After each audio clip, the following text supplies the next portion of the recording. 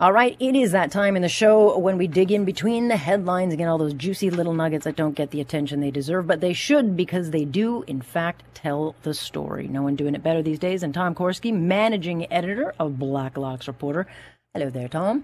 Hi, Alex. I wanted to ask you because Jody Wilson-Raybould has been very present in this election, and no more so than this weekend when she dropped one of her chapters in her upcoming book that comes out tomorrow.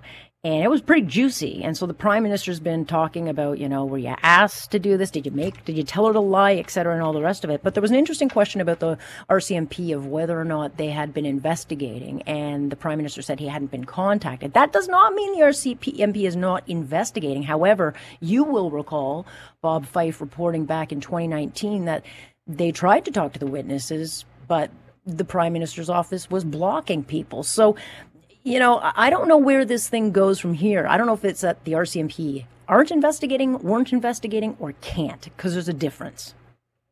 Well, and the other problem is it's the RCMP. This is the crowd, commercial crimes unit, that spent a decade very slowly following prosecutions in the sponsorship scandal. It was ridiculous.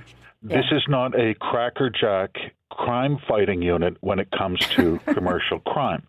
What it does say, though, is a broader issue. There's I think, on the public's part, a sense of dissatisfaction that the Lavalin business ended without any real closure. At the end of the day, the company pled out a guilty charge on fraud and was fined $250 million. But what was the influence? What was the lobbyist influence in the highest reaches of government? Even the ethics commissioner said he couldn't get to the bottom of it for exactly the reason you just said, Alex. They wouldn't hand over the records. Does anyone really think the Mounties are going to dig those files out of the Prime Minister's office? I don't. But here we are left with this sort of weird scenario that's out of a second world country, not a G7 nation, where someone tried to get a sweetheart deal, a suppression of a criminal prosecution, and it didn't work out. But that didn't mean they didn't try. And we still don't really know who did what. We will someday. Especially. Yeah, well, I would hope so. But even those 3 months after the fact of when Jody Wilson-Raybould was turfed, there's still a lot we don't know. And it's clear they don't want us knowing it. So that's why I'm sure Mr. Trudeau's sweating bullets if he doesn't win a majority government. Please, please, please, please let me get rid of those files. Andy Scheer, when he was running in 2019, said he wanted a royal commission into Lavalin. I haven't heard that in 2 years. And they have already got a promised royal commission on pandemic mismanagement. Can you have two royal commissions at once? Well, actually, you can. Nonetheless, well, we're probably heading into a minority, so we'll still have all those committees and all the other things. But it'd be nice if it got asked about on the campaign trail. If only we weren't talking about abortion and guns and vaccines every day. I digress. You guys are reporting that cabinet aides were in personal contact with VIPs and Liberal Party insiders seeking federal COVID contracts when the pandemic started. And you guys got your hands on internal emails. They were, while other suppliers were told to register with a federal website, what you guys find in these in emails indicate that cabinet aides were offering this personal service to major Liberal Party insiders, like these high-profile Liberals, like Sheila Kopp's name comes up, but so were Dragon's Den celebrities, big-time Liberal donors, even Dominic Barton. He got a contract for $34 million. Like, what the hell? His old company, managing director of McKinsey and Company. Oh, yeah, sure. There was a former Canadian ambassador to Cuba who had a friend who wanted to sell masks to the government of Canada. In this case, really, it was literally the losers who followed the rules. And what I mean by that, not a pejorative. If you followed the rules, that is, you took the Department of Public Works at its word, and you submitted your company name when they issued a call to industry to solve their severe and terrible pandemic supply shortage. I spoke with contractors a year and a half ago who said, we followed all those rules. We couldn't even get specifications from the department. Forget about it. It didn't even get to the point of drop dead. But you know something, Alex? If you had a friend in Ottawa, if you knew just the right person to call, You didn't have to queue up like tens of thousands of other suppliers did.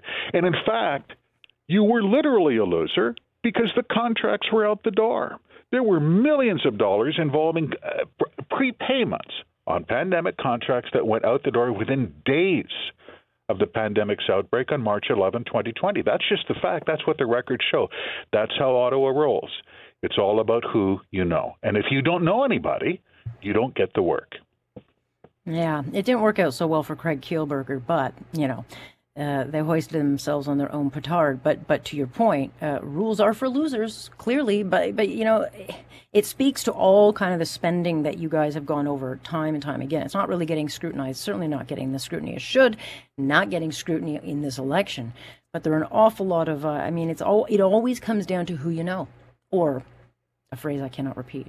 It has in this case. I can tell you there are MPs, and this is all caucuses. This includes the Liberal caucus. I can tell you that I know for a fact there are individual MPs, they have a gag reflex when they see some of the favoritism and contracting that went on. It's simply, it can't stand, because we are once again no longer in the league of G7 countries. This is how it rolls in Zimbabwe. We have to do better than that.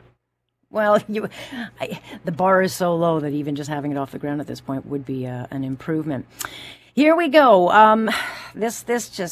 Look, I read this and I thought, you wonder why people are just not buying in? There's a reason. There's no data, according to Dr. Tam, Chief Public Health Officer, to have any knowledge of whether or not it has any impact on vaccination rates. So there's no studies done by Public Health Agency. Here we are, Tom, in an election that the Prime Minister cannot explain we're in, and yet vaccine mandates has been so politicized, so weaponized. And now we've got these huge protests all over Canada, and yet there's absolutely no data to back up and support whether they would work. Science. Yeah, it was an outbreak of science. And Dr. Tam, this is the Prime Minister's Chief Public Health Officer, said exactly that. She was asked the question. She said there are no statistics. Why would more than 5 million level-headed, functioning Canadians decline even one COVID shot? Would vaccine passports work? And there is no data that say they work. And that has been affirmed by others. Whatever subtle reason that people have, apparently coercion, that is making vaccination compulsory, is not proven to work, which raises an interesting question for everyone who's into doctor science. Then why would anyone advocate for compulsory vaccination? That's a good question. It's kind of rhetorical, right, though, isn't it? Well, it is. And look, I'm not up for mandates. I think people should get vaccinated and do their part, but I'm not into the mandates. But again, we're told to believe in the science, and there is no science to back this. There's someone on September 21st who's going to have to govern this country. And whether it's Mr. Trudeau or Mr. Singh or Mr. O'Toole, someone's going to have to run a very, very angry and very divided Canada. And I don't know why the Prime Minister is not getting called on this BS of this politicization of this particular issue, because that's what's been done to it. Interesting on this issue, though, Alex, of all people, Dr. Tam said there are other alternatives. You want to hit young people, get celebrities on TikTok. You want to hit the old-timers, how about free roving clinics operating through workplaces? That's a great idea. Right. That's a fantastic idea. Why not set up free clinics at the grocery store on Saturday? And I'm sure, she said, there's every likelihood that you would have if you had free workplace clinics. It's there. It's right there. You're going to buy groceries. Why not? Would that work? Rather than passing liability shields in Parliament and stating that you cannot access public services without disclosing your personal medical condition in breach of the Privacy Act. There's a lot of alternatives, but for some reason, there are certain people running in this campaign who've decided it's all or nothing. They're all or nothing kind of guys. And that's where we are. It's not science anymore, Alex. It's politics. Well, there's a reason. Now we know why Dr. Tam has been gagged throughout the election, and our answer to that question kind of proves it. All right. We will chat again and see what comes up next. Appreciate the chat, Tom. Thank you, Alex. That is Tom Korski, managing editor over at Blacklock's Reporter. And of course, I tell you all the time, it is a subscription-based magazine, but it is worth every single cent because they do, in fact, deliver. Stay with us here. Alex Pearson on point, and this is Global News Radio.